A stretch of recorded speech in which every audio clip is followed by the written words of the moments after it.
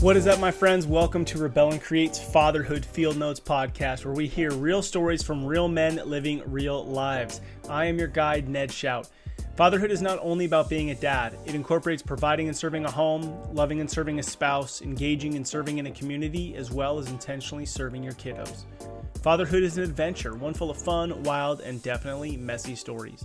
In this podcast, we will hear stories from real men who have found themselves living the adventure of fatherhood. I'm so excited for you to hear from my longtime friend and mentor, Walt Dobrowski. I'm sitting here with a page of notes that I hope to implement in my own life. Walt's children are moved out of the house, and he shares how he continues to press into his fatherhood role, as well as reflecting back on things he would have liked to have done differently or things that he would have continued to press in on.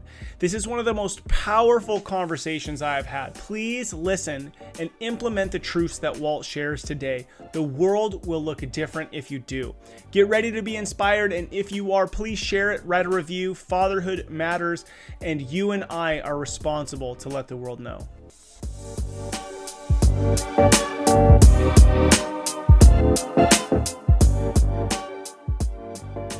All right, what's up? Welcome to Fatherhood Field Notes. I'm super excited to be hanging out with my really good friend, Walt Dobrowski. What's up, Walt? How are you?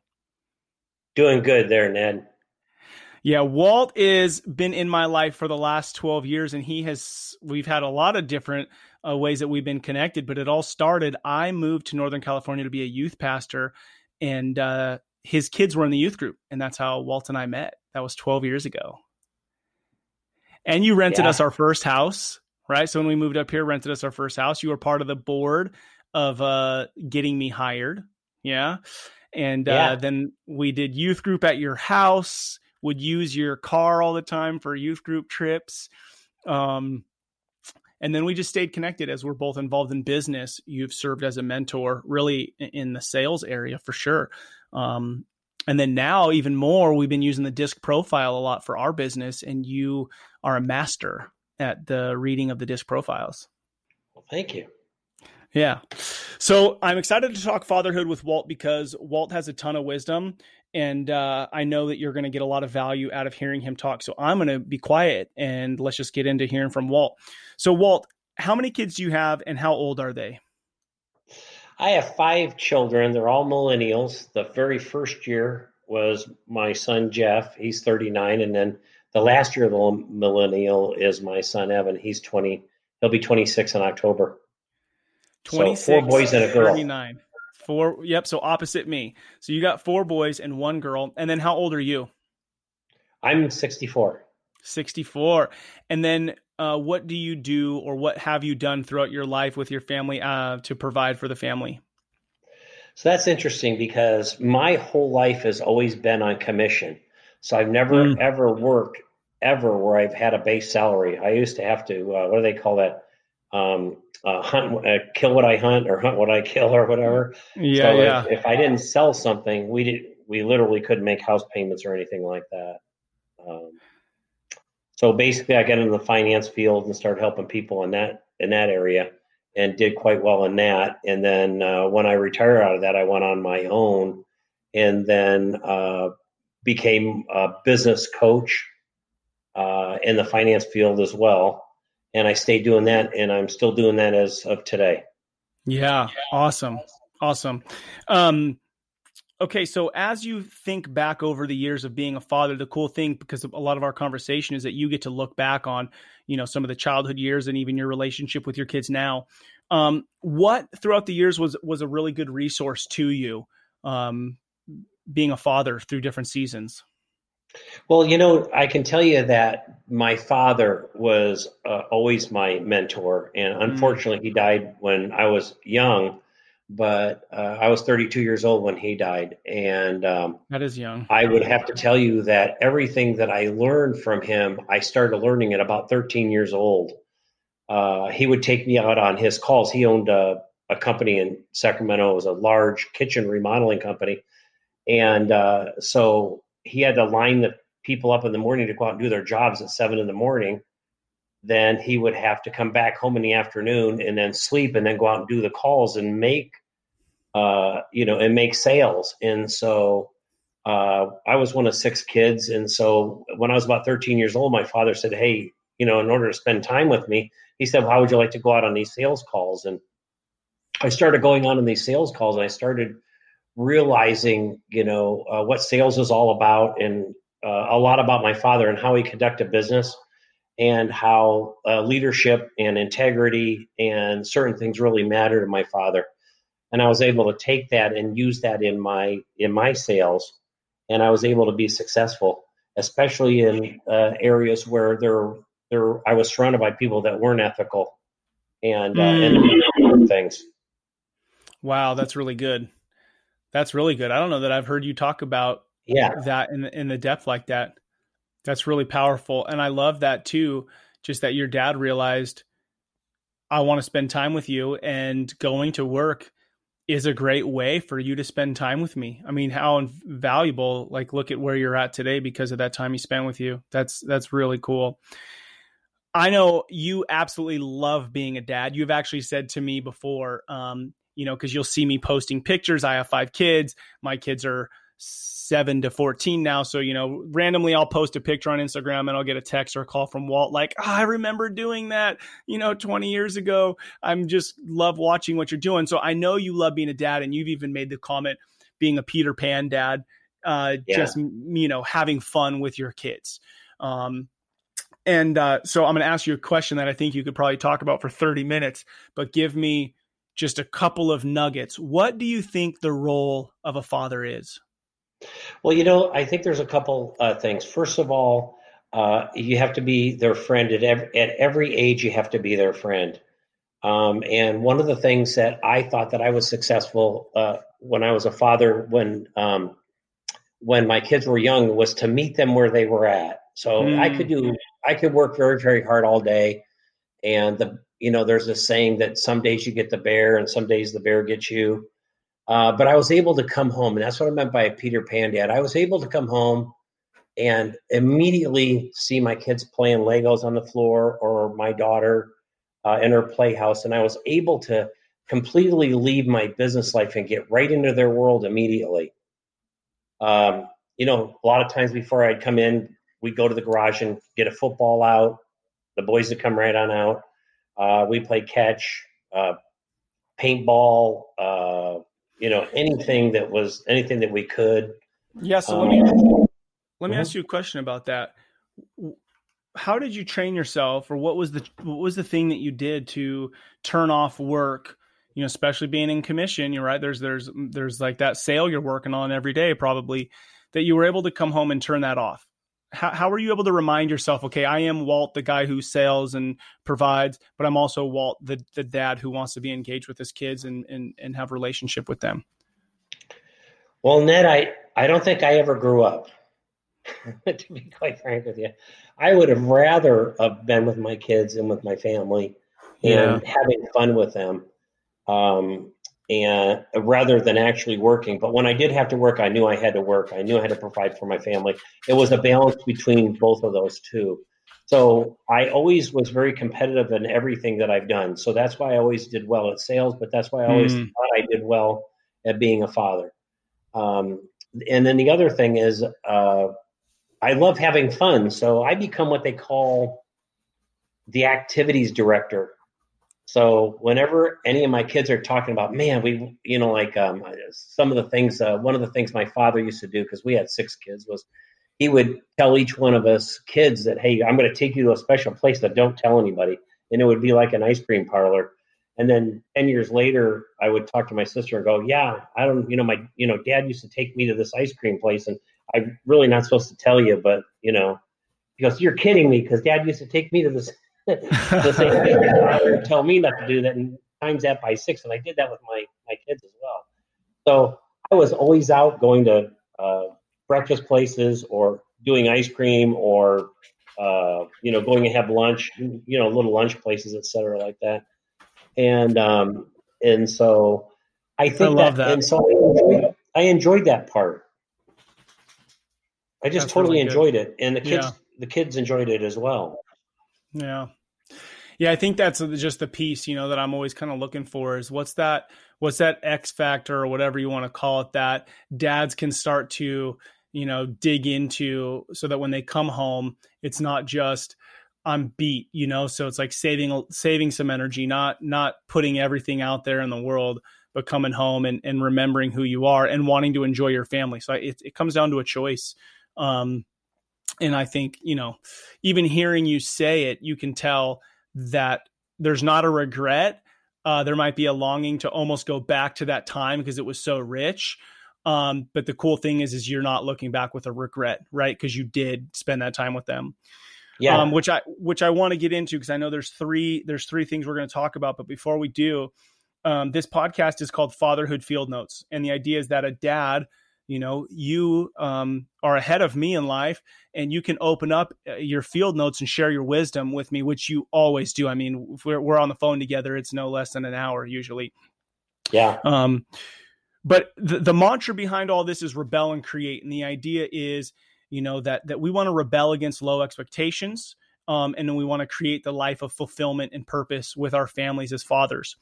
And it could be something large, like I'm rebelling against the status quo of what my dad showed me or what the church showed me, or, whatever it might be, so that I can create this life with my family. Or it could be something small, like I'm rebelling against getting home at 7:30 at night because I want to have dinner with my family and I want to create those family memories. What's something currently, as a dad who's all his kids are moved out, that you're rebelling against, and what do you hope to create out of that? Okay, that's a good question. First of all, I'm in contact with all my kids. Probably you could call me child-centered still at my age with my kids. My kids depend on me. They talk to me. They still ask me for advice. The only thing that I would rebel against is the fact that I have to understand that they're all adults, and for some reason I still want to solve their problems. And they really don't want anybody to solve their problems. They just want to be able to say, Dad, are you proud of me? This is what I did today. What do you think about this? They even sometimes even know the answer. It's always good. I have a saying that says all of us is smarter than one of us. So they'll call for a certain general direction in life, but really, to tell you the truth, they're all settled in their own paths and doing quite well. So if I could just not try to steer them in directions, then that would be something that I would like to rebel against. I love that. Yeah. And then I'm assuming that that's just to continue to create, to rebel against that, desire to give an answer, is just to create a deeper trust with them, or is it to create just the ability for them to kind of figure things out on their own, or what would be the thing that you want to create out of maybe having less answers for them? Well, I want to be a beer instead of a doer. I want to be a sounding board more than a director. One of the things we'll talk about a little bit later is one of the things that I wish I would have done differently, and that was to let them maybe go down the path to pain or to experience things that they need to experience that they didn't get to experience because there was too much protection in the family. And let's get into that now. I mean, one of the things that we were going to talk about is in kind of a way to be able to reflect. A lot of the dads who do listen to the podcast do have younger kids or kids still at home. So this is so valuable because in some sense we've lost the art of having mentors and older men speak into our lives. And it's just, we need that. It's how we were made, the village mentality. So there's three things that you're going to share. Let's dig into it. What are they? Well, the first thing I think everybody knows, and let's see, I got to think what the three things are now. The one thing is that I wish I would have chose my battles a little bit differently. I remember when my daughter wanted to paint her bedroom black, and I said, nope, you can't paint it black. And so somehow the compromise came out. Well, can I paint it any color but black? And I said, you can paint it any color but black. I get home 2 days later, and I walk into a room that looked like an elephant just blew up in a room. It was so blood red that I thought, oh my gosh, I wish I would have said black. I even think at that time we painted one of the walls tan just to kind of, ease up on the red. And that's just one of many, many examples. let's see, the other thing that So I wish, let's dig into that before we go into the yeah, other two. So what's the value? Okay, so if I got my 14-year-old and say, right now I have a 14-year-old and she's my first time I've ever had a 14-year-old, or when she was yeah. 10, it was the first time, right? You've had the experience now that you have a 39-year-old, so you had kids at every stage. Do you think that a lot of times when you're in a certain season of like toddlers and then little kids and then middle schoolers and high schoolers, you just think things are such a bigger deal. And then, 5 years down the road, when they're in the next stage, you realize, man, that thing in middle school wasn't as big of a deal. I mean, give me some more around the pick your battles. Why would you change that?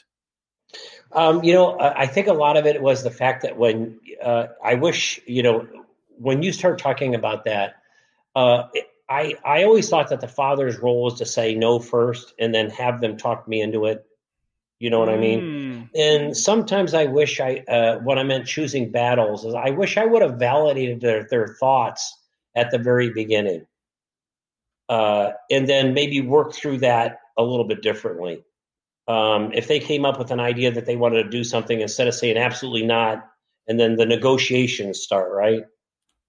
I would have rather said, that sounds like a pretty good idea. And, like if somebody wanted to go spend the night, and instead of saying absolutely not, and then letting them, this is one example, and then letting them talk them into it, I wish I would have said, that sounds like a pretty good idea. I'll pick you up in the morning and there's a donut shop right around there and I'll bring you some donuts or something like that. It's something as simple as that. And then if it's done, if you notice, it's just not one situation. When you got 5 kids, now you got 10, 15, 20, or 25 different situations that could be going on at one time. Right. It could be dresses, it could be cars, it could be wearing helmets, versus not wearing helmets, permission to do things, things like that. Yeah. I mean, right there, that nugget alone is huge about you thought the father's role was to say no first and then let them talk you into it. But you said you wanted to validate their thoughts at the beginning. Yeah. And then work through the situation after that.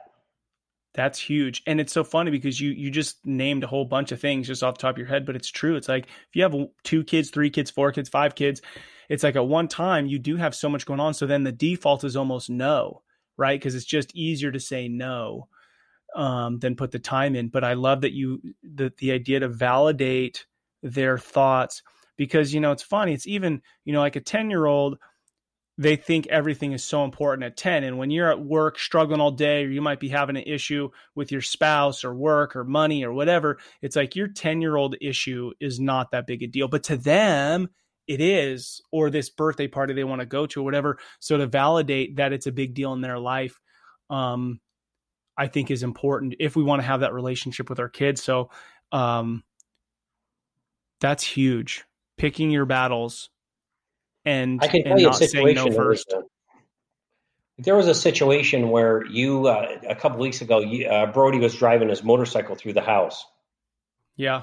You set up a track. Now, if one of my sons would have said that at first, I would have probably said, no, that sounds like a bad idea. But towards the end of the day, I would have had a blast. My question is, why didn't I validate and say, man, that sounds like a really good idea. Now, how are we going to make sure we're safe?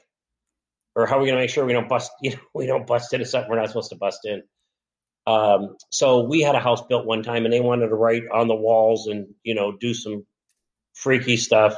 And of course I said no. And of course I got talked into it. Before you know it, I'm writing things on the walls and stuff. And of course, a primer went over it, paint went over that, and carpet went over all the stuff we were writing on the cement. So really the approach, if dads today can understand that when the kids they're always trying to do something, every single one of them is always trying to do something. They're very active. And so how much better would the flow have been if I would have been that much more agreeable for a couple of reasons. One is the validation would have been huge. 2, I wouldn't have to train my kids how to talk themselves into things all the time. those are the two things that I thought would have been the most, that would have been paramount. Not that they're like, Talk to me about that second one. What do you mean? Your kids wouldn't have to talk themselves into things? What do you mean? I mean, how many things did my kids not tell me before I learned this concept that they didn't even approach me? They either went behind my back and did it, or they just never did it.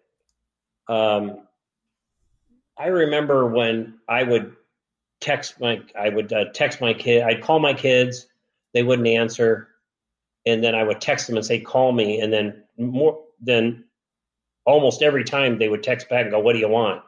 Until I finally figured out the only time that I wanted to talk to them was when I wanted to beat them up.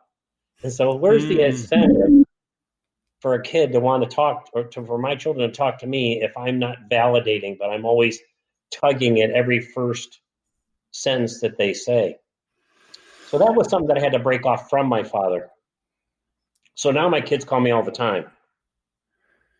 Man, now I get down on them. I text them when I want to get down on them, and I never get down on them when I want to talk to them. So I totally switched the game, the whole playing field. Yeah, that tugs on my heart a little bit because, I have one son and 4 daughters. And so recently Brody, who's 11, he's like, "Dad, why do you always ask me to do everything?" Because it's like, "Brody, bring up the trash cans.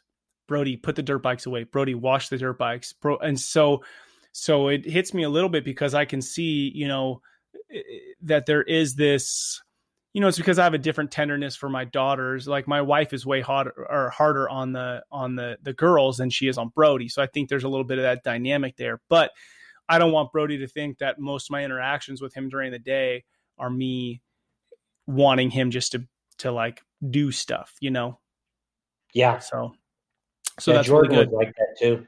Jordan the same way. Yeah, that's really good. Okay.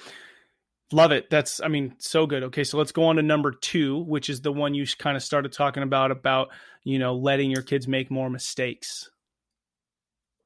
Yeah. So basically, when I was a kid and me and my brother would get in trouble, first thing my mom would say, "Look, guys, will you take it out back?" Take it out back and beat each other up or do what you got to do. And then what happened is our culture changed, and I fell into that pit where, don't hurt his feelings, don't hurt their feelings, and so their first go-to was that their feelings were getting hurt instead of, working things out. So when your feelings are hurt, it doesn't matter that your feelings get hurt. The problem is it stays internalized, and then there's no negotiating. There's hate and there's other things, but nothing ever gets done. A sad example is usually when 2 young boys get into a fight, they're usually best friends right after. Well, whatever. Yeah, I don't know about girls. Probably the same thing with girls. I never did see my daughter really get into a fight, but I've seen my boys get into fights, and so so that for some reason they have to, when they're done fighting, they got to think of how stupid and how ridiculous that was compared to, well, really, I just, he wore the same shirt as me or something, and he was starting to really make me mad, or I bought those shoes, now he's wearing them, or whatever the sibling rivalry was. And so I never let them negotiate and hash it out themselves. We always intervened real quick, made the decisions for them. And not that they turned out, where they can't make their own decisions, but I wish I would have started that at a much, much earlier age. And by the way, I teach that to when I teach leadership classes as well. I teach a little bit of fatherhood and stuff. I did leadership classes for 2.5 years at a little cafe in Rockland called Origins. Oh, nice. Yeah. So, okay. So that sounds like, one is you wish you hadn't intervened so much when your kids were having conflict so that they could kind of navigate it on their own and not just protect them from the conflict. And then also not worried so much about their feelings, which I think I tend to do a little bit too much as well, instead of letting them just process it. Cause it's like, I can't intervene for them their entire life. with that same statement about letting them make more mistakes, is there also another caveat to that you maybe protected your kids, or you felt like you had, from not letting them just, for example, touch the stove and learn from that? Yeah, things like that. The other thing is, I was thinking more or less like if they were starting to wanting to play or hang around kids that I didn't like, I would probably just go ahead and nip it in the bud instead of maybe kept a close eye on it and see what their behavior was like, and then talk to them a little bit later. That would be a perfect example, and I didn't. I protected them of who they could see. We hung around like-minded people. What's the downside of that? What's the downside of protecting your kids from, say, hanging out with a neighbor kid who might be a little trouble? Well, they don't get to find out. Go for it. They don't get to find out for themselves, what's right or wrong, because they never did get exposed to it. It could have been smoking pot. It could have been staying out late after curfew.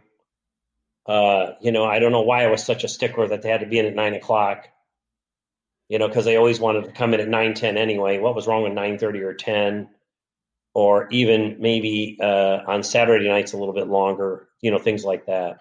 Do you think that it set up any bad habits or things behind your back because you were more strict, or would you have just stayed that strict and that it ended up panning out, or is it different per kid?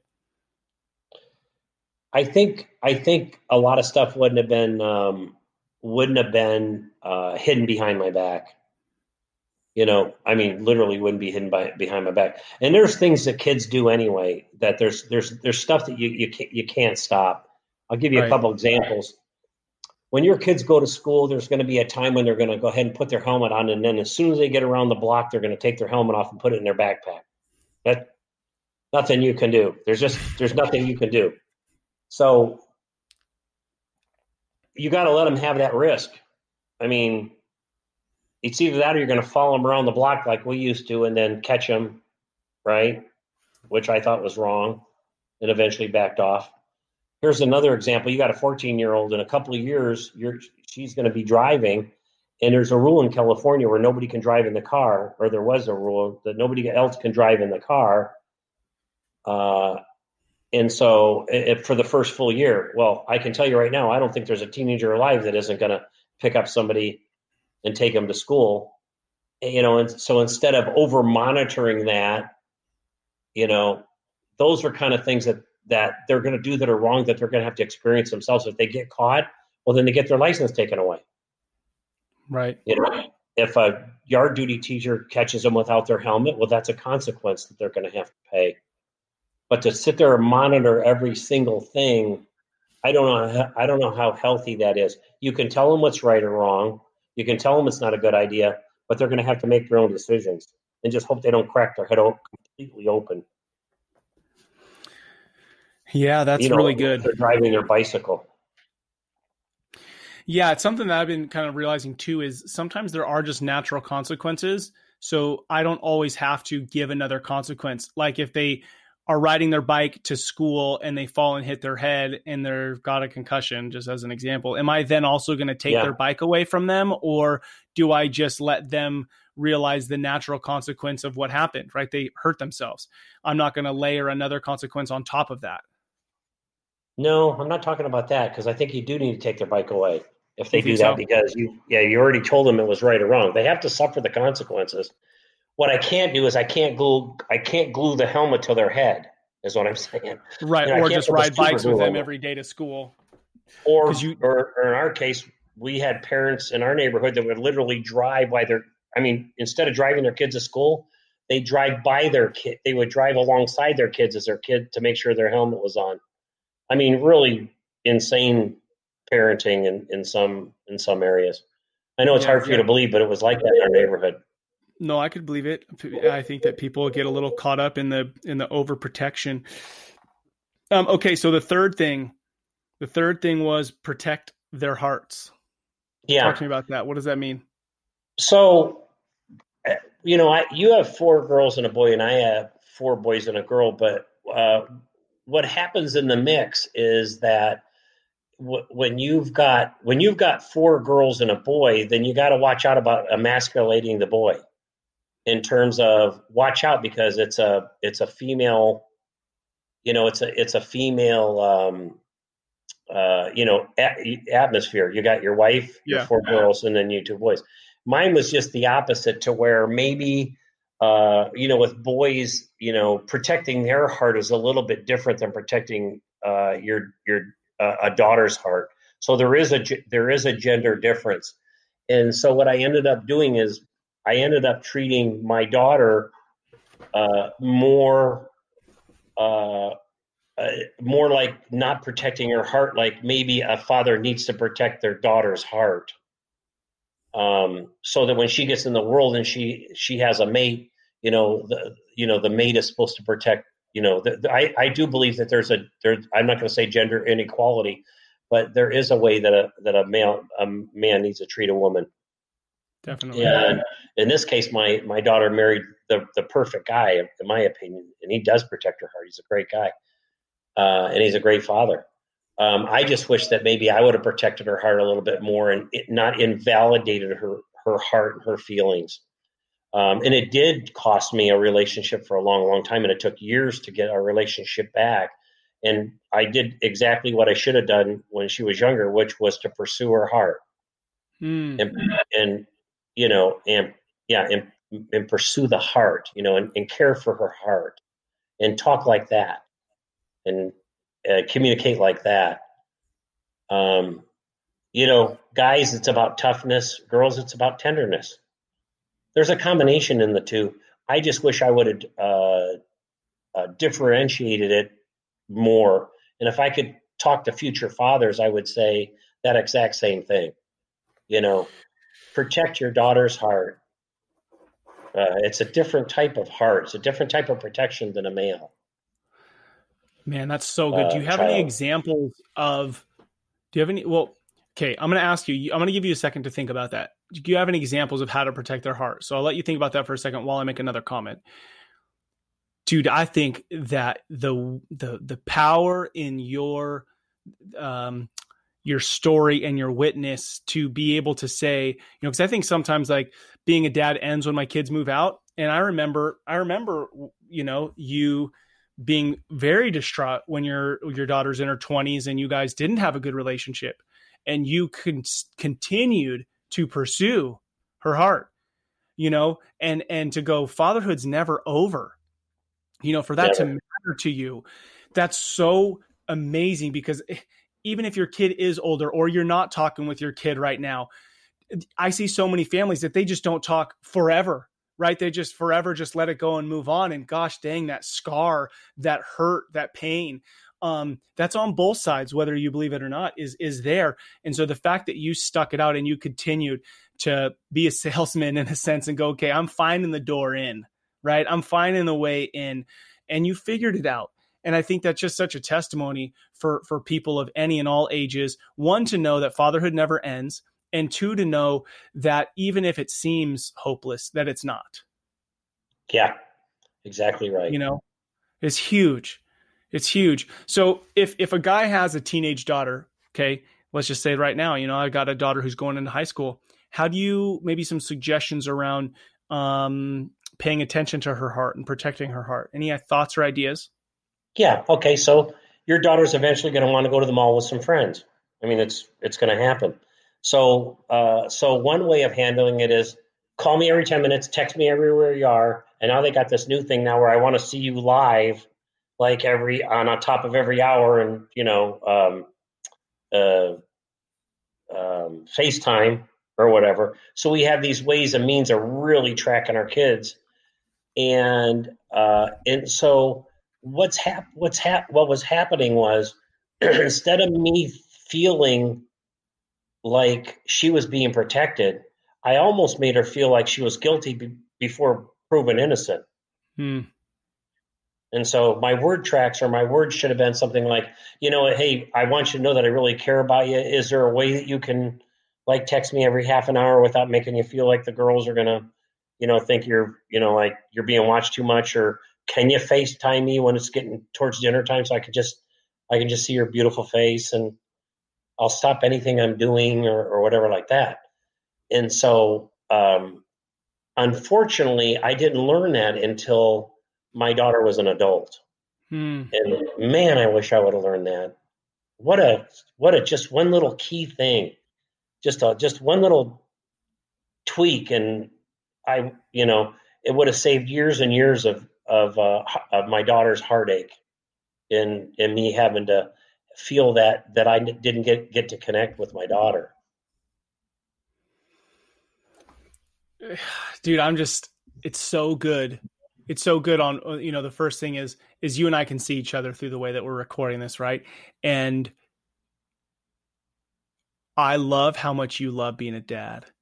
Oh, like I say that not to make this just about you and I having a conversation, but for other dads to know that are listening, just the deep fulfillment and purpose when you embrace this fatherhood role and make it this lifelong pursuit, that to have feelings, like we all want to feel, and you feel it. And I love that. And I want other dads to feel that as well.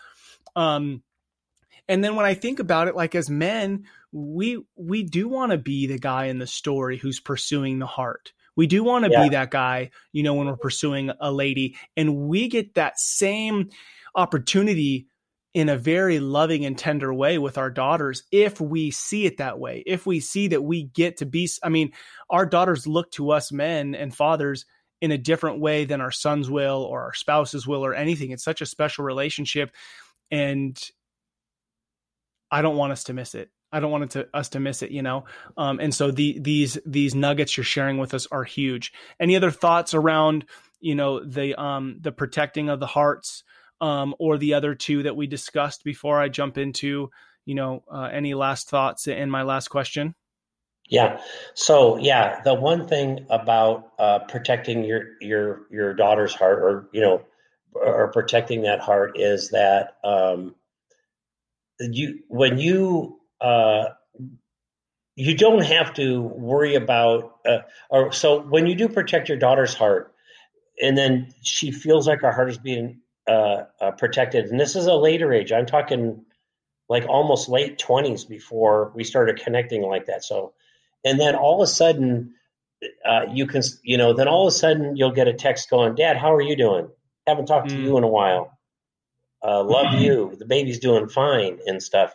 And so those are the rewards that come back from making sure that you never give up. And the second thing is that I can't speak for a woman, but I can tell you, I was accepted by my father fully.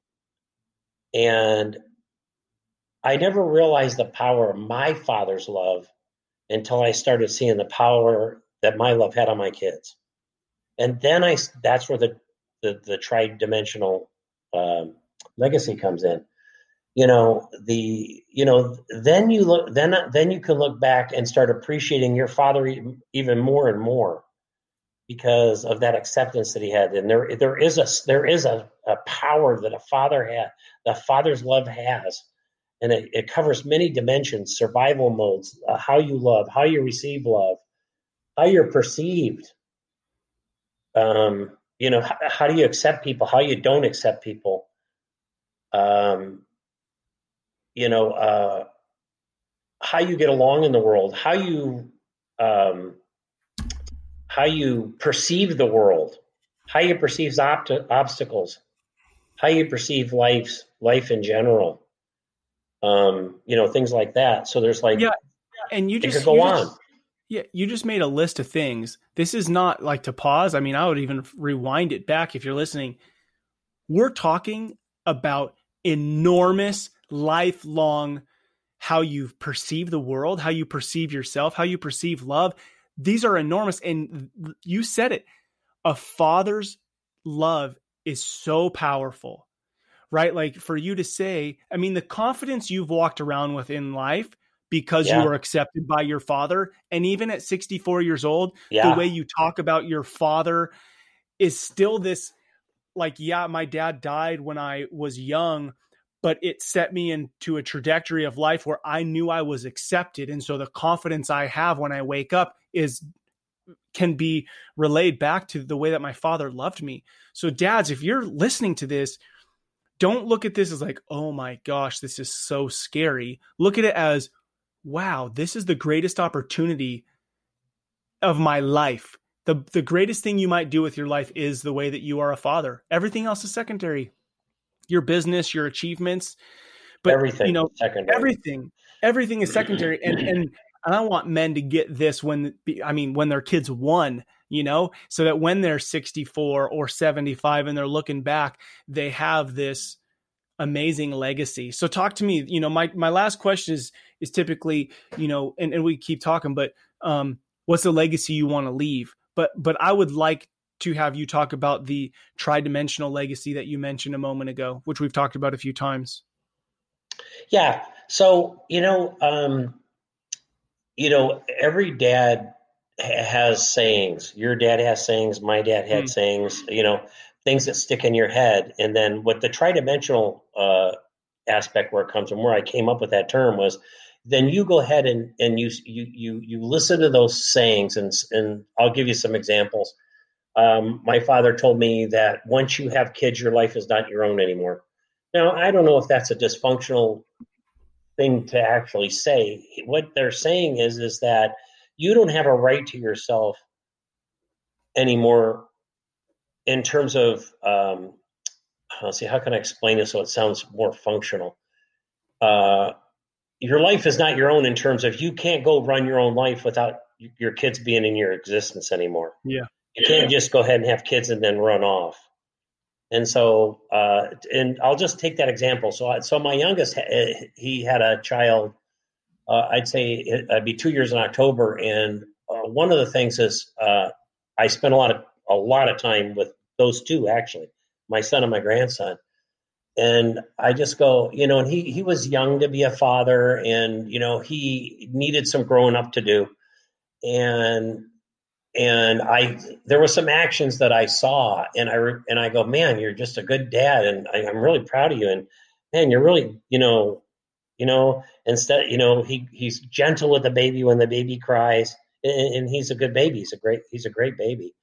And he just kind of turned around to me and he said, I can choke up right now, so I better watch it. But, he said, I learned a long time ago that when you have a child, your life's not your own anymore. Your concentration is your children. That's what I'm saying. And you can never. And then the other thing is other sayings that my dad would say, like don't ever take your eye off the ball. And my kids will say that now. Hey, you just don't take. Like when you're sitting there and you're getting ready to play catch with your son, and they'll move their head to the left or the right, and you could be 2 inches from throwing the ball into their mitt, and they'll miss it because they're going to the left or the right, and you got to go, hey, don't take your eye off the ball. And so, at older you get, these little parables that you talk about become like life. And so when one of my sons, or they start wandering a little bit off where they don't need to be, I'll say, don't ever take your eye off the ball. In this particular case, we'd be talking about fatherhood. The other example is my father would always say, and by the way, you have to give yourself grace because you can't do this all the time. But my dad would always say, Wally, do the right thing. And so passing that on to your kids and just saying, hey, so-and-so, do the right thing. Just do the right thing. And so then when they start doing their choices, and then they'll come up and I'll go, wow, man, I'm glad you're not doing that anymore. As a matter of fact, I can think of one person in general, in specific, which I really can't say, but there was some bad things going on. And finally I said, well, what was your deciding factor, not to quit that particular activity that you were doing? He says, well, because you told me a long time ago to do the right thing. And even when I wasn't doing the right thing, there was a voice in my head that kept saying, do the right thing. And so then it comes around. it'll eventually come around to where you'll get mature enough or you'll get slapped enough in life where you go, man, I'm just going to do the right thing. And then your decision making starts that. Does it work all the time? No, I'm human. Sometimes I make decisions that are selfish, but I'm always reminded what my father did tell me, even when I'm making those decisions at 64 years old, do the right thing. And your kids, and so that's the tridimensional legacy is that, I mean, your dad's words live on, and who knows where he heard that from. I mean, it could be from years and years of do the right thing. And I mean, when you say that alone, do the right thing, I mean, I think that is really a main reason why our world looks as unharmonious as it does, is because so many dads have just skipped out, or so many men have been hurt. We're talking about men, fatherhood, that, they couldn't get their crap together to then teach that to their kids. And then that just continues. That's the tridimensional legacy that's passed down, is nothing, not doing the right thing. Nobody telling you to do the right thing. And if more dads that alone, do the right thing. I'm going to set by example. When I mess up, I'm going to apologize, because I am human and I make selfish mistakes. But you're going to see that over time, my consistency is to do the right thing. So you're saying it and you're doing it. Your son sees it, and then his son is going to see it even beyond your life, just like your dad. Yeah. It's huge. Exactly right. Huge. And it's huge. Simple. It doesn't matter how much money you have. It doesn't matter where you live. It doesn't matter what color your skin is. Like, we all have that opportunity to empower our children through our words and actions. It's such a cool opportunity. And it's so fun because, Walt, you love being a dad, and you still love being a dad, and you love I've seen you be a grandfather to your grandkids too. And that's another great piece that you get to be, Yeah, it never ends. It's pretty cool. I really get my joy from them. And I get recharged. Well, that's they're kind of like, make your kids your sanctuary as well. They're your buds. They're your tribe. They're your original tribe. Yeah. It's so good. Yeah. Well, Walt, I could talk about fatherhood with you forever. Any last thoughts, wisdom, anything that's in your head that you want to share before we wrap this up? Yeah, I do have something that I want to talk to all fathers about, and that is that I had so many opportunities to give up being a dad. You know how much easier it would be if I didn't have to, like, how many times did you go to the mall and buy 5 jackets and none for yourself? You bought them all because it's winter time, and I don't know if you've gone through the braces stage, but we have one. I was up, over $20,000 in braces, and I still had crooked teeth. So, there's a sacrifice of being a father. But if I would have given up, I could have had all that money, and I could have had all that time to myself. But there's absolutely no reward that anybody can gain from giving up on your kids. There's no reward. Kids have to know that there's somebody that doesn't give up on them no matter what. It's huge. So huge, so powerful. Like, me saying huge and powerful, like, feels just so meaningless to the statement you just made. Yeah. To not give up on your kids. But you're right. I mean, it is. Sometimes it seems like it'd be easier not to have to do X, Y, or Z. Or, some dads do just skip out, but there's no reward in that. There's just going to be pain and regret. I mean, for everybody involved. I mean, it puts an emptiness in everything. And, so never give up. I mean, if I thought, I look back and if I would have I could have given up several times on my daughter, and I had so many people tell me that, even though I knew in my head that I could never have her back in my life. And I remember people saying, time will heal. There's an emptiness that needs to be filled. You just have to be there when that need comes up. And then that's when they know you're the dad. Hmm. That's when she knew I was her father, is when even though she wasn't available to me at that time, I was always available to her. And the connection came in. It finally connected. Now I can tell all fathers that are hopeless that never give up. It will turn around. But the trick is you can never, ever give up. I mean, weekly texts, calling in and asking permission. Can I call you again next month? Birthday cards, I remember flowers, everything. Just don't give up. Now, of course, I'm talking about my daughter at this particular time, and I can't tell you why those circumstances happen, but I can tell you that it doesn't matter what the circumstance is. You can always, as long as you never give up, there's a full circle where it has to come around. So I can tell every father today, don't give up. They will come back, because there's a void, and they can live with that void because they're strong, but there's going to be a time when that void just keeps working on them, especially if the father is available there. And it can take years. It can take years.